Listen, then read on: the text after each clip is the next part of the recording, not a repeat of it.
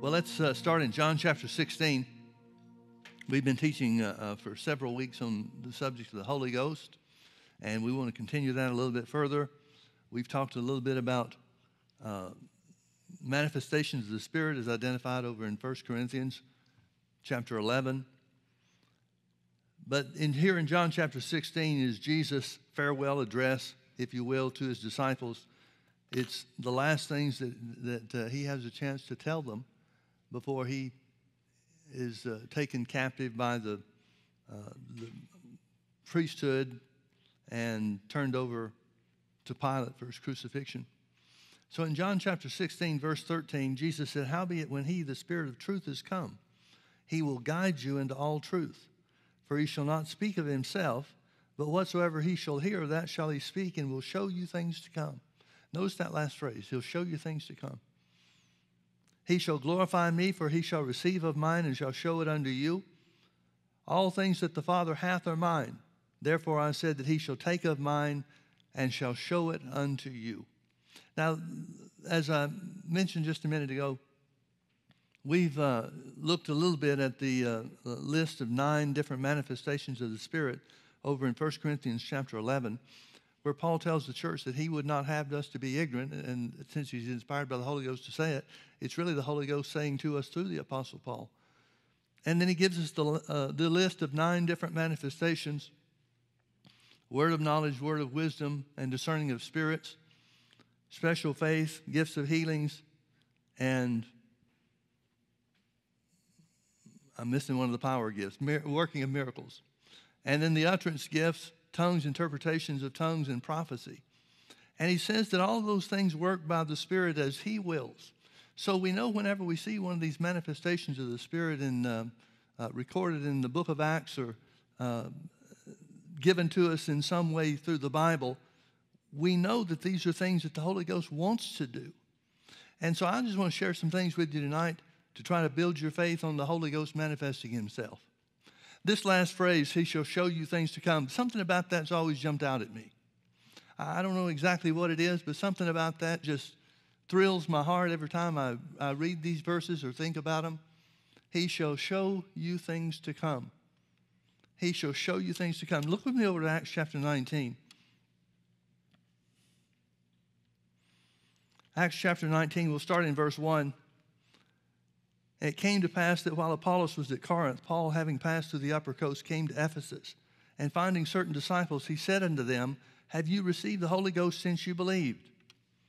And they said unto him, We have not so much as heard whether there be any Holy Ghost." Folks, please notice that Paul identified 2 different parts of our Christian life: salvation and the Holy Ghost, the baptism of the Holy Ghost. When he asked them, have they received the Holy Ghost, he's asking them, do you speak in tongues? They said, we've never heard anything about that. And so Paul asked, unto what then are you baptized? And they said, unto John's baptism. And then Paul said to them, John baptized, verily baptized with the baptism of repentance, saying unto the people that they should believe on him which should come after him, that is on Christ Jesus. When they heard this, they were baptized in the name of the Lord. And when Paul had laid his hands on them, the Holy Ghost came on them, and they spake with tongues and prophesied.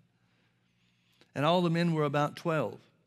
And he went into the synagogue and spoke boldly for the space of 3 months, disputing and persuading the things concerning the kingdom of God. But when divers were hardened and believed not, but spake evil of that way before the multitude, he departed from them and separated the disciples, disputing daily in the school of one Tyrannus. And this continued by the space of 2 years, so that all they that dwelt in Asia heard the word of the Lord Jesus, both Jews and Greeks. Now, folks, I'm going to draw on your memory a little bit here. You remember in the revelation that John got from Jesus on the Isle of Patmos, the first 3 chapters are letters to the churches, instructions to the churches. There were 7 different churches, Ephesus being one of them, where Paul is here in Acts chapter 19. And they made kind of a circuit. And there were roads that connected all of these cities. And Jesus' revelation to John was to show the condition of those churches, to give them instruction, to encourage them. In several cases, he rebuked them. And those churches or those cities, that circuit of those 7 cities, made up what was called Asia. We know of it as Turkey, maybe Eastern Turkey. But that was what was considered to be Asia. And so when the Bible tells us that Paul, disputing daily in the school of one Tyrannus for the space of 2 years, in 2 years, both the Jews and the Greeks in Asia were evangelized. Both the Jews and the Greeks received the word of the Lord or heard enough about the word of the Lord. The Bible doesn't tell us anything about Paul going from city to city. And I think if that's the way that it went, it probably would have told us that. So I don't think we can legitimately or with any basis, in fact, assume that Paul did anything. But apparently there were those who were under Paul's ministry that went to these cities. This was a big circle of commerce, if you will. People traveled frequently from one of these cities to the next. And each one of these cities were only 15 miles or so, some a little bit more and some a little bit less. But they were well within walking distance over a short period of time. So when the Bible says that all of Asia heard the word, for both the Jews and the Gentiles, or the Jews and the Greeks, this is talking about a great move of God. This is talking about one of the greatest revivals that ever existed. And Luke, who's the writer of the book of Acts, gives us the information, but he doesn't hype it up. He doesn't brag on it. It's just a simple thing that took place. And this ministry in Ephesus had to have been so significant. This revival in Ephesus had to be so significant to have the kind of impact that it did. You may recall back a little bit earlier in Acts chapter 16, this was a couple of years before these events took place in Acts chapter 19. And Paul wanted to go into Asia, but the Holy Ghost wouldn't let him. It was one of the places that they were forbidden to go into. Now here several years later, 2, 3, 4 years later, whatever it might be, now he's reaching all of Asia from one place, one simple location, through the events, series of events that had taken place here. Goes further and tells us something about this revival that spread into all of Asia. And God wrought special miracles by the hands of Paul, so that from his body were brought unto the sick handkerchiefs or aprons, and the diseases departed from them, and the evil spirits went out of them. Then certain of the vagabond Jews, exorcists, took upon them to call over them which had evil spirits the name of the Lord Jesus, saying, We adjure you by Jesus whom Paul preaches. Now, folks, if Paul wasn't getting some success in casting out devils, there's no way in the world somebody's going to try to emulate what he did. This is a very clear indication to us that whatever was going on and whatever had gone on in these 2 years that helped spread the good news to these other cities and perhaps even beyond. We don't know, don't have any way to know about that, but it certainly isn't far-fetched to think that it would go even further than these 7 cities. In fact, it would seem logical that the truth of the Word of God would travel as far as the commerce roads or avenues took them. That's why people are going from city to city in the first place.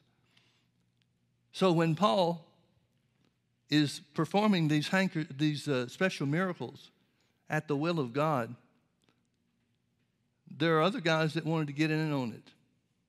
These 7 sons of Sceva. And so as we read, they spoke to these evil spirits in the name of the Lord Jesus, whom Paul preaches. And there were 7 sons of one Sceva, a Jew and chief of the priests, which did so. And the evil spirit answered and said, Jesus I know and Paul I know, but who are you? That's pretty good advertisement. So they said, Jesus I know and Paul I know, but who are you? And the man in whom the evil spirit was leapt on them and overcame them and prevailed against them, so that they fled out of that house naked and wounded. And this was known to all the Jews and the Greeks also dwelling at Ephesus.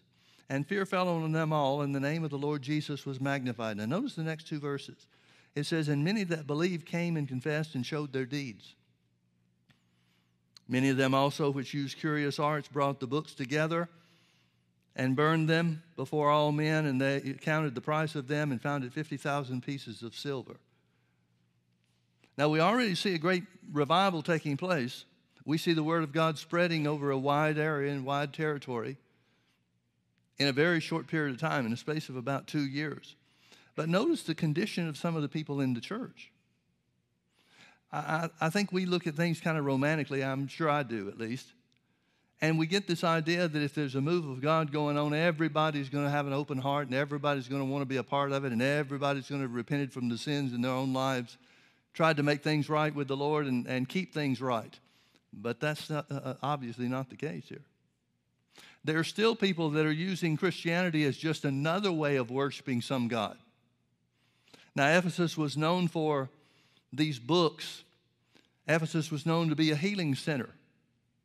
And there's a lot of weird and strange things that these priests to other gods would get people to do and were involved in and so forth. A lot of it had to do with drugs and hallucinogens and things like that. But Ephesus was known for being a healing center. But it certainly wasn't a healing center as far as the power of God was concerned. So apparently there's a lot of people in this church, in the church at Ephesus, that are just adding Jesus to their list of gods to serve. But when they saw a demonstration that the power of God, when it was flowing through Paul, would overcome evil spirits,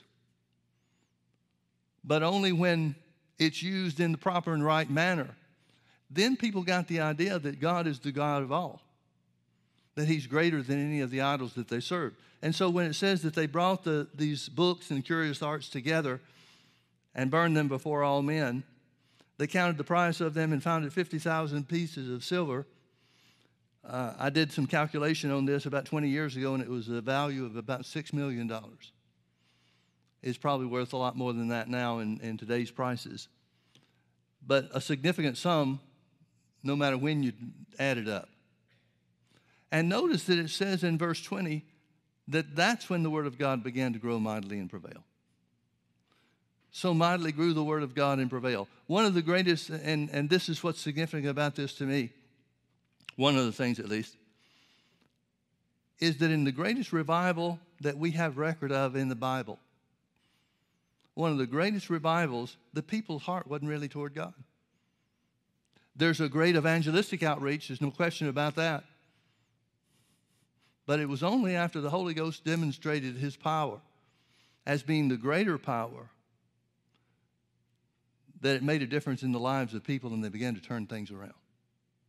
Now, when they began to turn things around, that's when the word of God began to grow mightily and prevail. After these things, verse 21, after these things were ended, Paul purposed in the Spirit, when he had passed through Macedonia and Achaia, to go to Jerusalem, saying, after I have been there, I must also see Rome. Now, on the heels of the greatest display of power that we have record of, in the greatest revival that we have record of, Paul decides to go somewhere else.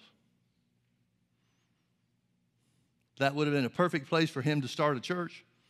Would have been a perfect place for him to pastor. He could have pretty much called his own shots because of the number of people and the fact that the whole city had turned out for the things of God and so forth. But Paul was interested in one and only one thing, and that was not a position. He's interested only in doing the will of God for his life. So Paul purposed in the Spirit. I like Richelieu's translation of this. It said the Spirit moved Paul to plan. The Spirit moved Paul to plan. Now it tells us the rest of chapter 19, it tells us about how there was an uproar and a riot that took place. Paul hadn't yet left Ephesus, but he was staying with certain disciples on the outskirts of town. And after the uproar took place, after the riot was over, they recommended strongly to Paul that he leave, which he was going to do anyway. And so it tells us about the things that happened in the next few cities that he went to. One was in Troas.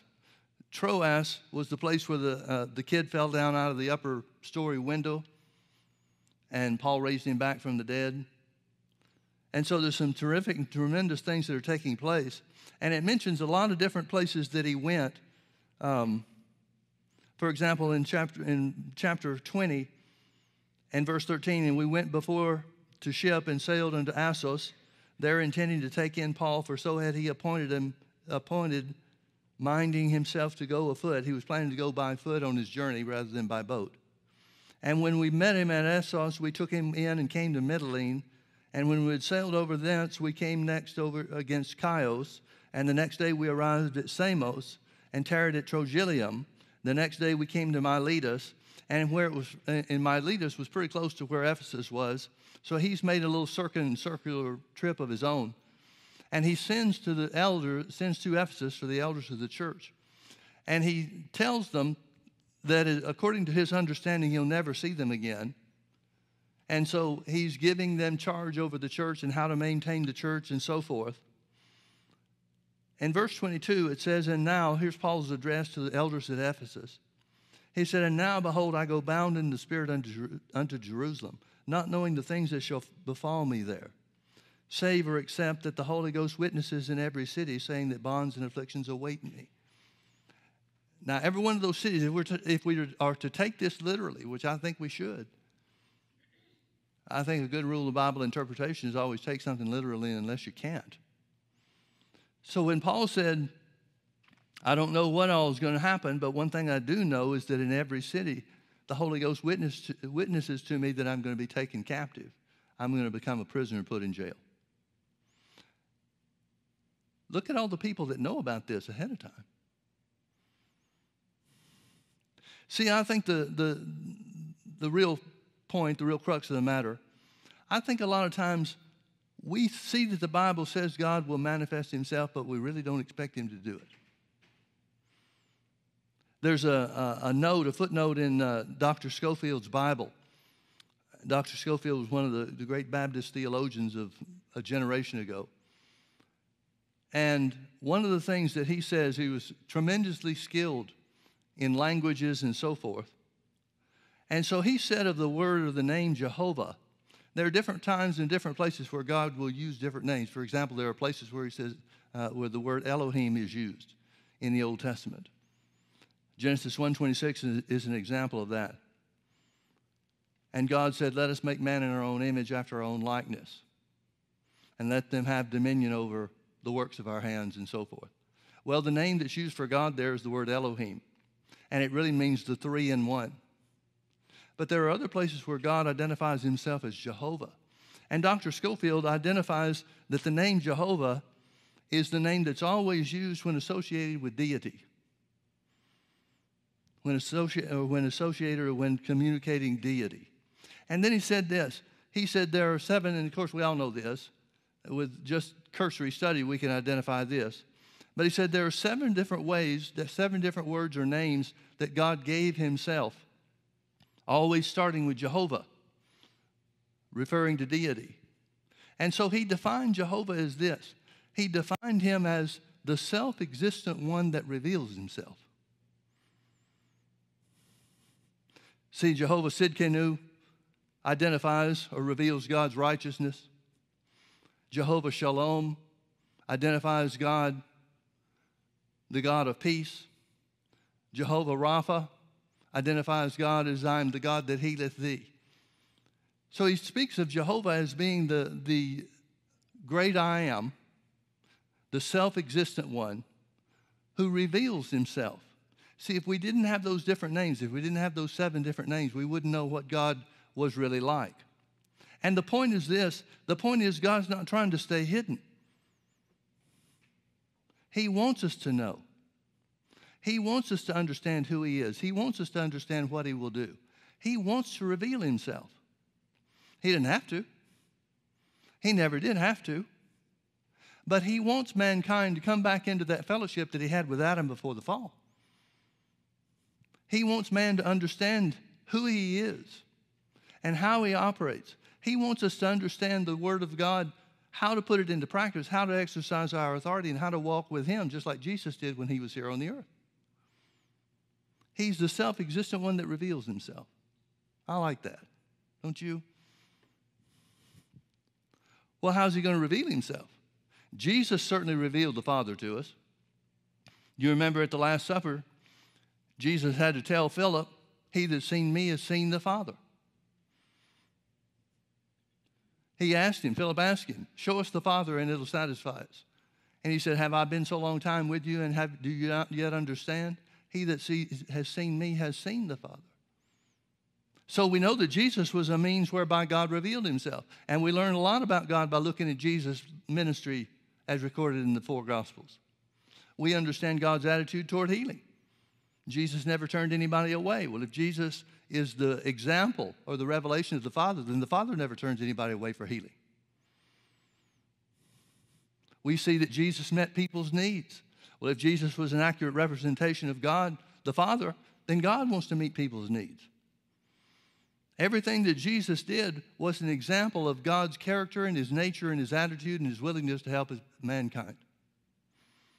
And in every case, it's a revelation. He reveals himself. He reveals himself. And as I said, I think a lot of times we have the idea that the Holy Ghost really isn't going to move very often. He doesn't do much. But folks, he sure did much in the book of Acts. And it astounds me that Paul says that every city we've been to, and this was just the early part, this was soon after he had left Ephesus. He says, every city I've been to, I found disciples who witnessed to me by the Holy Ghost that bonds and afflictions await me, that I'm going to be taken prisoner. Now he shows us his attitude about that. Apparently that was not a surprise to him. He says in verse 24, none of these things move me, neither count I my life dear unto myself, so that I might finish my course with joy and the ministry which I have received of the Lord Jesus to testify of the gospel of the grace of God. He finishes talking to them and goes to another place. Chapter 21 tells us in verse 7, and when we had finished our course from Tyre, we came to Ptolemais, I guess, and saluted the brethren and abode with them one day. And the next day we that were of Paul's company departed and came to Caesarea, and we entered into the house of Philip the evangelist, which was one of the 7, and abode with him. The same man had 4 daughters, virgins, which did prophesy. And as we tarried there many days, there came down from Judea a certain prophet named Agabus. And when he was come unto us, he took Paul's girdle and bound his own hands and feet, and said, thus saith the Holy Ghost, so shall the Jews at Jerusalem bind the man that owneth this girdle, and shall deliver him into the hands of the Gentiles. And when we heard these things, both we and they of that place besought him not to go up to Jerusalem. Then Paul answered and said, what mean ye to weep and to break my heart? For I am ready not only to be bound, but also to die at Jerusalem for the name of the Lord Jesus. And when he would not be persuaded, we ceased, saying, the will of the Lord be done. Now, I use this illustration or use this story in the Bible, and rightly so, whenever we're talking about being led by the Holy Ghost. And there's some wonderful, wonderful truths and principles about this. But let's look at it from a little different angle this time. Let's look at it from the revelation side. Folks, everybody knew what was going to happen to Paul. I mean, he can't go anywhere without somebody saying, where are you going, Paul? I'm going to go to Jerusalem. Don't go to Jerusalem. We know by the Holy Ghost they're going to take you captive and put you in prison. Now, I'm not sure how many times that happened before Paul really had to stop and take notice and get himself settled about what he's doing and why he's doing it. He already has a witness in his heart from the beginning. According to Acts chapter 19, what is it, verse 21, somewhere around there? He purposed in the Spirit to go to Jerusalem. And after that, he said, I must see Rome. So he's already got a witness. I don't know how clear it was. I don't know how distinct it was that God has witnessed this to him. It doesn't seem to be the case that he saw an angel or had any kind of spectacular leading. And it seems to me with the events that it records here, had he had some kind of spectacular leading, an angel or a dream or a vision or something like that, surely the Bible would have told us. But he simply starts off by the inward witness. But every place he goes, the believers in that town know what's going to happen to him. Now, folks, God never changes. He never changes. Well, that means Jesus can't ever change. And that means the Holy Ghost can't ever change. And so when we see that the Holy Ghost is telling people in every city, I guess we could ask, why is the Holy Ghost doing it? But the reality is the Holy Ghost is the revealer. He's not trying to keep things hidden. And look at all the people that know. Every town, every city. I'm sure after hearing it a couple of times, Paul has to set himself and expect it, plan for it, because up to this point, it seems that everybody is identifying this revelation of the Holy Ghost as being a reason why he should not go to Jerusalem.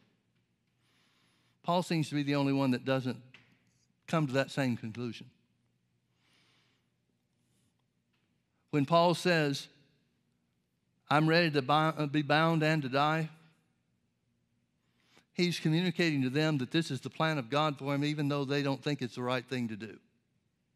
And then Luke, the author of this, the book of Acts, who's also part of Paul's company at this point in time, he makes a very telling statement in verse 14. It said, and when he would not be persuaded, when we could not persuade Paul not to go to Jerusalem because of the being thrown in jail witness that we have from the Holy Ghost. When we could not persuade Paul not to go, then we stopped trying to talk him into it or talk him out of it, saying the will of the Lord be done. In other words, Paul convinced them that it was the will of God for him to go, even though he was going to be taken prisoner. Now, I'm sure not anybody in their right mind to begin with would expect being taken prisoner and put in prison to be God's means of getting from one place to another place that you need to be. I can well understand how if a witness was given to me that these things were going to happen to Paul, I would first assume that the Holy Ghost is saying, don't go. I can't imagine anybody, with the possible exception of Agabus. Now, it doesn't say Agabus. It says we, meaning Paul's company, and they of that place, meaning Philip and his daughters, who knew the Holy Ghost and prophesied. They had a proven ministry, and so you would well expect people to trust them. So it says Philip and his daughters and whoever else was there from there, along with Paul and his company, including Luke. We all tried to stop him from going. It doesn't say one thing about Agabus. Agabus simply delivered the message. Now here's the difference between people that prophesy and a prophet. The ones that prophesy certainly know the Holy Ghost. They know the witness of the Holy Ghost, but they misinterpreted what the Holy Ghost was saying. See, everybody in every city that Paul talks about here in chapter 20, and in the same things we see happening in Caesarea, everybody interprets the truth that the Holy Ghost has revealed to mean Paul shouldn't go. Everybody except Agabus. It doesn't say a word about Agabus joining in, trying to talk him into or out of anything. It just says Agabus says, thus saith the Lord. He's delivering the message to Paul. Now, why is the Holy Ghost revealing this thing to so many people? Because God would be unjust if he took Paul into the middle of a situation without letting him know ahead of time, here's what it's going to be like. He's giving Paul an out. And if Paul had taken that out, I'm not sure how his life would have ended. I'm not sure what stories we would have. Most probably somebody would have caught up to him and killed him because there were people still running him out of town. He just got run out of Ephesus. The Jews are still laying in wait for him in various places. Who would imagine that being taken captive, being taken as a prisoner to Rome, is the will of God for their life? Paul. Look at all the people the Holy Ghost is revealing information to. Paul gets to Jerusalem. He becomes the center of a riot. The Jews try to cast him out of the temple and so forth. And Paul makes his defense before the Jewish leaders. Let's start in verse chapter 22, verse 3. Paul said, I am verily a man which am a Jew, born in Tarsus, the city of Cilicia, yet brought up in this city, meaning Jerusalem, at the feet of Gamaliel, and taught according to the perfect manner of the law of the fathers, and was zealous toward God as you are all this day. He says to the Jews, the ones that are trying to kill him, he says, I know this is based on your zeal for God. As also the high priest, verse 4, I'm sorry, I skipped it. And I persecuted this way unto the death, binding and delivering into prisons both men and women, as also the high priest does bear me witness, and all the estate of the elders, from whom also I received letters unto the brethren, and went to Damascus to bring them which were there bound unto Jerusalem for to be punished. And it came to pass that as I made my journey and was come nigh unto Damascus about noon, suddenly there shined from heaven a great light round about me. Now this is the first time that we're hearing Paul give his account of what took place when he met Jesus on the road to Damascus. Acts chapter 9 tells us from Agabus' perspective, from Ananias' perspective. But here's Paul telling what was going on from him or with him. Verse 7, and I fell to the ground and heard a voice saying, Saul, Saul, why persecutest thou me? And I answered, Who art thou, Lord? And he said unto me, I am Jesus of Nazareth, whom thou persecutest. And they that were with me indeed saw the light, and they were afraid, but they didn't hear the voice of him that spake unto me. And I said, What shall I do, Lord? And the Lord said unto me, Arise and go into Damascus, and there it shall be told thee of all things which are appointed for thee to do. And when I could not see for the glory of that light, it wasn't sickness or disease. I know some people have built some kind of doctrine over Paul had eye trouble, terrible, painful, disgusting eye trouble that he identifies as his thorn in the flesh, and nothing could be further from the truth. He said, when I could not see for the glory of that light, being led by the hand of them that were with me, I came into Damascus. And one Ananias, a devout man according to the law, having a good report of all the Jews which dwelt there, came unto me and stood and said unto me, Brother Saul, receive thy sight. And the same hour I looked upon him. Paul said, Acts chapter 9 says, immediately his eyes were opened as his scales fell off. And he said, The God of thy fathers has chosen thee, that thou should know his will, and see the just one, and should hear the voice of his mouth. For thou shalt be his witness unto all men of what thou hast seen and heard. And now why tarriest thou? Arise and be baptized, and wash away thy sins, calling on the name of the Lord. And it came to pass that when I was come again to Jerusalem, even while I prayed in the temple, I was in a trance, and saw him saying unto me, talking about Jesus, Make haste and get thee quickly out of Jerusalem, for they will not receive thy testimony concerning me. And I said, Lord, they know that I am imprisoned and beat in every city, in every synagogue, them that believed on thee. And when the blood of thy martyr Stephen was shed, I also was standing by, and consenting unto his death, and kept the raiments of them that slew him. And Jesus responded, Depart, for I will send thee far hence unto the Gentiles. Well, that tells us where Paul got the information about that he identifies in Acts chapter 13. When Paul said, Separate unto me Barnabas and Saul for the work whereunto I've called them. Paul has known this from the time that Ananias laid hands on him. We don't know how it went with Barnabas. We don't know whether or not that was something that they discussed together, or maybe it was something that Paul kept hidden in his heart until the right time. Who knows? But folks, again, notice the revelation that takes place. Notice the will of God for us to know his plans, to know his purposes, to know his intent for our lives. As I said, if nothing else, I'm just trying to build your faith for Holy Ghost revelation.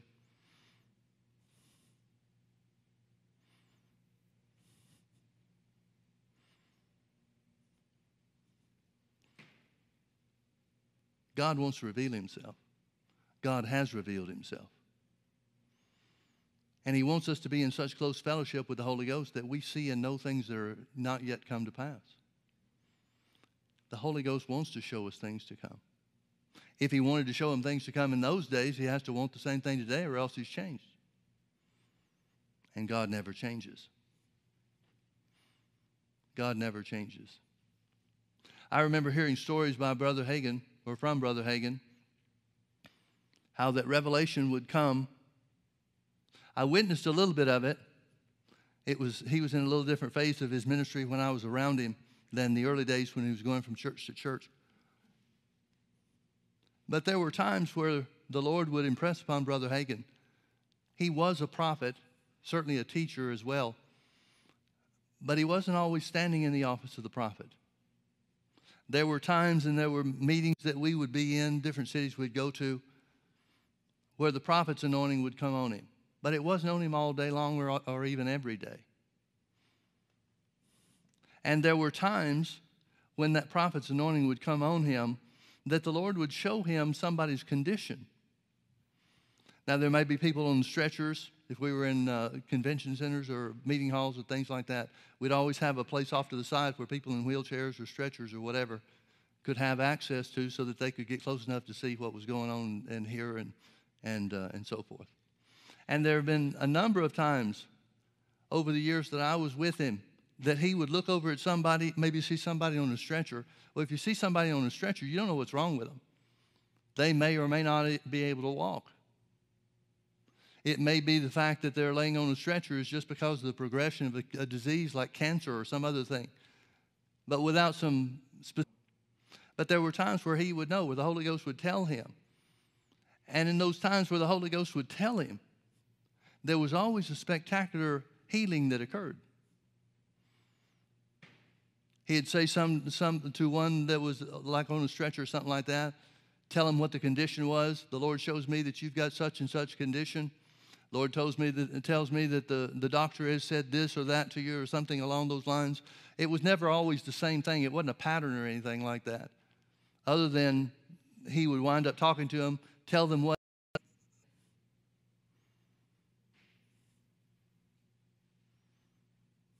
Now, he said himself that he'd like for the Holy Ghost to do that every meeting. Who wouldn't?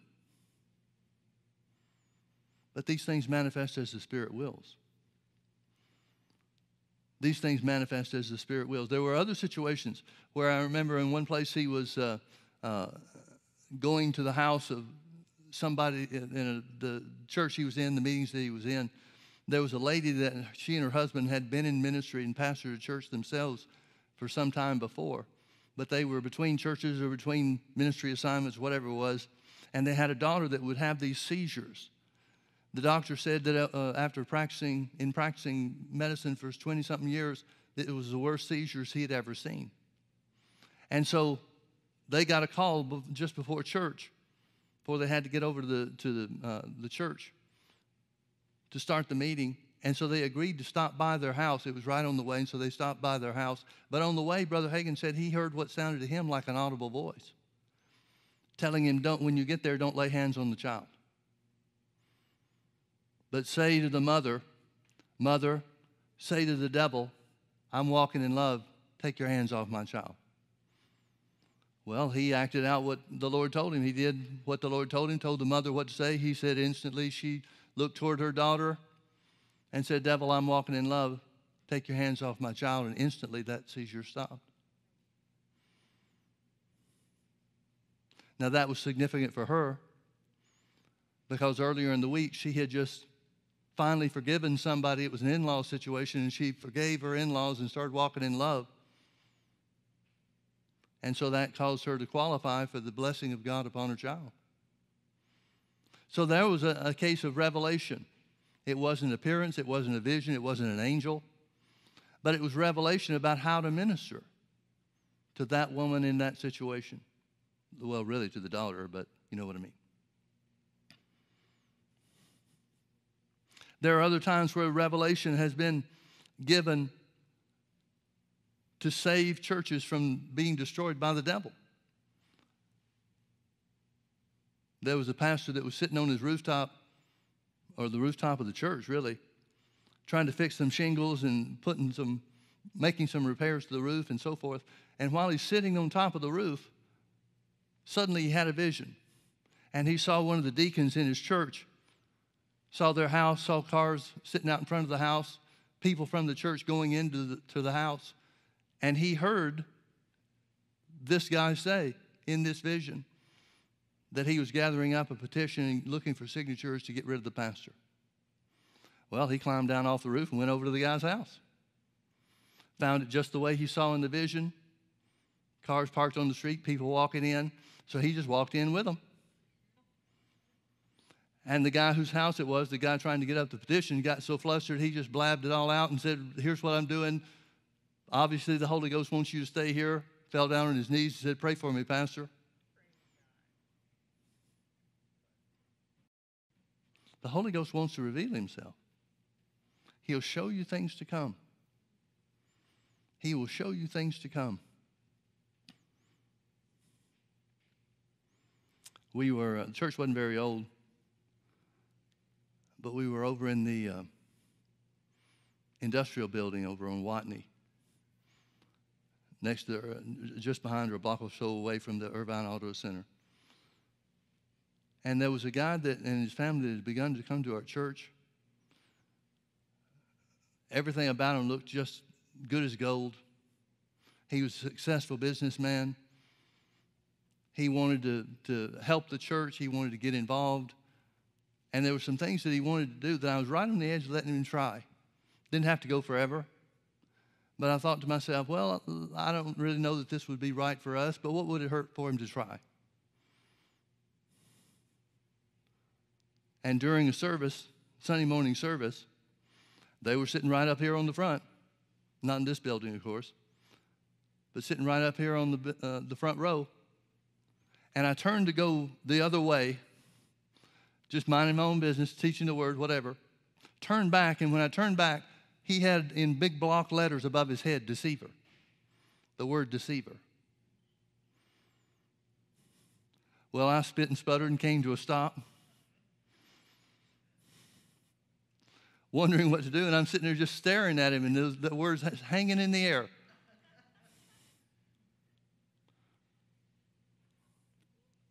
Well, we changed course. And when I wouldn't let him do what he wanted to do, he pulled his family out, and they went down to the street to another church, and he wound up tearing that thing all to pieces. The pastor listened to him, started following his advice, and the church split and fragmented into 100 pieces. The Holy Ghost is the revealer. He'll guide you into all reality. He wants to show you things to come. Folks, if the Holy Ghost is going to the trouble to show everybody in every city concerning Paul, why would he want less for you and me? Certainly Paul was a great minister, but it wasn't because he was Paul. It's because he served a great God and he just wouldn't give up. That's what made Paul effective in ministry. Sure, his knowledge of the Old Covenant, the fact that he had a position with the Jews and the Pharisees, had the same training that the high priest himself did. All those things are pluses, but none of those things would have been so significant that God couldn't have overcome them with somebody else by making the same commitment that Paul made. I think we have to be careful sometimes of idolizing or setting up on a pedestal people that were used of God. Now, I think it's great for us to honor him. But it's not like if God hadn't had Paul, he'd have been sunk. If you know what I mean. There are still a couple of recordings out there. They're few and far between. But in the ministry of a man named William Branham, who along with Oral Roberts really had the most significant ministries during the healing revival. This guy Branham, he was a backwoods you know who Barney Fife is? This guy was a spitting image of Barney Fife. I mean, just that kind of guy. He's small, he's wiry, country guy. He lived for hunting and fishing and that kind of stuff, just backwoods fella. But God anointed him to be a prophet. And his ministry in places that he would go to, and it's not like they were big churches, not like big city churches or anything like that, but the places that he would go to after the meeting, there would be mountains of crutches and braces and wheelchairs and things like that, where people were healed during that meeting or during those meetings. And so they discarded their stuff. Pastors used to talk about having to have people come and cart all these things off, donate them to hospitals or children's homes or stuff like that, places where people could use them. But there were so many that it was just staggering. Well, he ministered in a very unusual way, pretty unique to himself. And it was by revelation. He didn't just lay hands on the sick. I don't know of any occasions where he just laid hands on the sick. But he would say this. He would describe, people would ask him, you know, how is it that God uses you like this in such a great healing ministry and so forth? And he said, I really can't explain it much. I can tell you what I experienced, but I really can't explain it much. He said, when somebody comes up to be prayed for, to have healing ministered to them, he said, it's like I'm standing in front of a blank wall. Now, they would go to great lengths and great detail. He would even do it. As a matter of fact, this was part of what he was waiting for the Holy Ghost to show him or reveal something to him. He would ask people, have I talked to you? Do I know you? Have you talked to anybody here that's with the crusade team or with the church here about your condition or any details, personal details about your life and so forth? And people would invariably say no. There was, no reason to talk to anybody along those lines.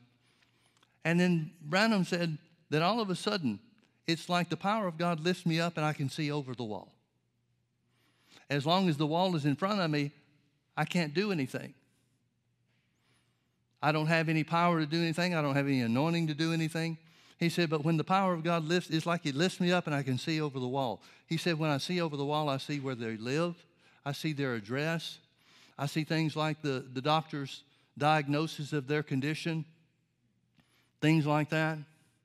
So he'll tell them a couple of personal details to build their faith. And you could well understand if you know you're there to be ministered to, you know you haven't told anybody the information that this guy is saying, then you could well understand this is the work of God. He said, when I can see things pertaining to them in their life, I see the condition. I oftentimes see the doctor's diagnosis. I tell them what the condition is, and then he doesn't even lay hands on them. He just says, receive your healing. So the healing power of God was administered through him by revelation of the Holy Ghost. Now, folks, he could have tried to do the same thing without the revelation, but it wouldn't have worked. He could have told them, just be healed of your infirmity. But if God hadn't lifted him above the wall, or if he hadn't parted the veil, so to speak, the Holy Ghost is the revealer. He'll show you things to come. He'll show you things to come. Folks, we need to build our faith in that area.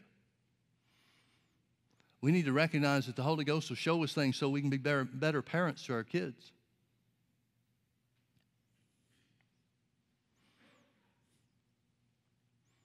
He'll show you things to come. He'll guide you into all reality, and he'll show you things to come. The Holy Ghost is the great revealer. He's the great revealer. He's not the hider. He's the great revealer. He'll show you things to come. Then Jesus went so far as to say, all things are mine.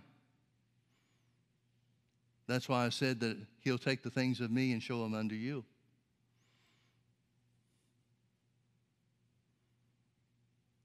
The Holy Ghost is the revealer. He wants to manifest himself. He wants us to see and know. There's a spirit of seeing and knowing that's important for these last days. I've been praying for close in the days of old. Now, I don't know exactly why I'm praying that, other than it just being what God has prompted me to do.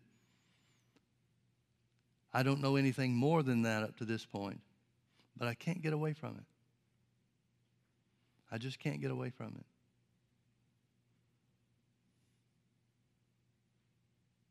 Paul wrote to the Corinthian church when he was trying to bring order to their services. And he made a statement during the discourse that he was outlining. He said, when things are done in order, talking about manifestations of the Spirit, when they're done in order, they'll make manifest the secrets of the unsaved hearts.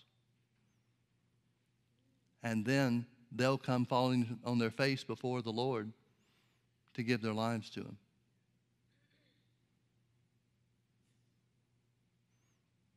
The secrets of men's hearts revealed. Folks, when God starts showing us things like that, it becomes easy to bring people into the kingdom of God. You don't have to reason them into it. That's the power that the church was born into. That's the power Jesus said we'd receive when the Holy Ghost came upon us. We need to believe for those things. Let's pray. Father, we thank you for the great, holy, mighty Holy Spirit. We thank you that He is the revealer. We thank you, Father, that you are the self-existent one who reveals yourself. And Jesus said the Holy Ghost would bring it to pass. Holy Spirit, we give you free reign and course in us and in this church. Reveal what we need to see. Guide us into what we need to know. Bring us to the place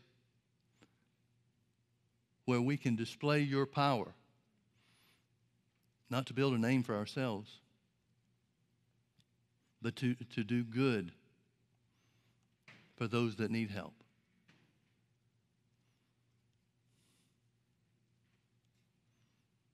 Holy Spirit, we trust you to show us things to come. In Jesus' name, amen.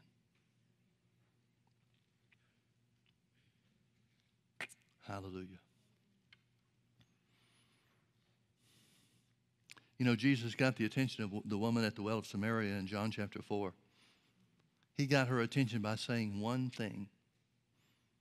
He told her to go call her husband. And he would give her of that water, everlasting water.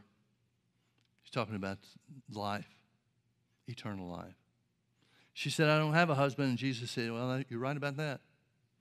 You've had 4, and the guy you're living with now is not your husband. And that was the point. Just that simple bit of information is what caused her to decide that he was a prophet and that he was the Messiah.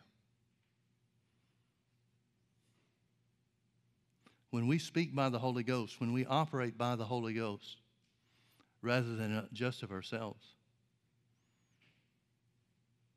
pulling people into God is easy. It becomes simple. Who wouldn't want to serve a God that's all-knowing, powerful these last days? Can you agree with me?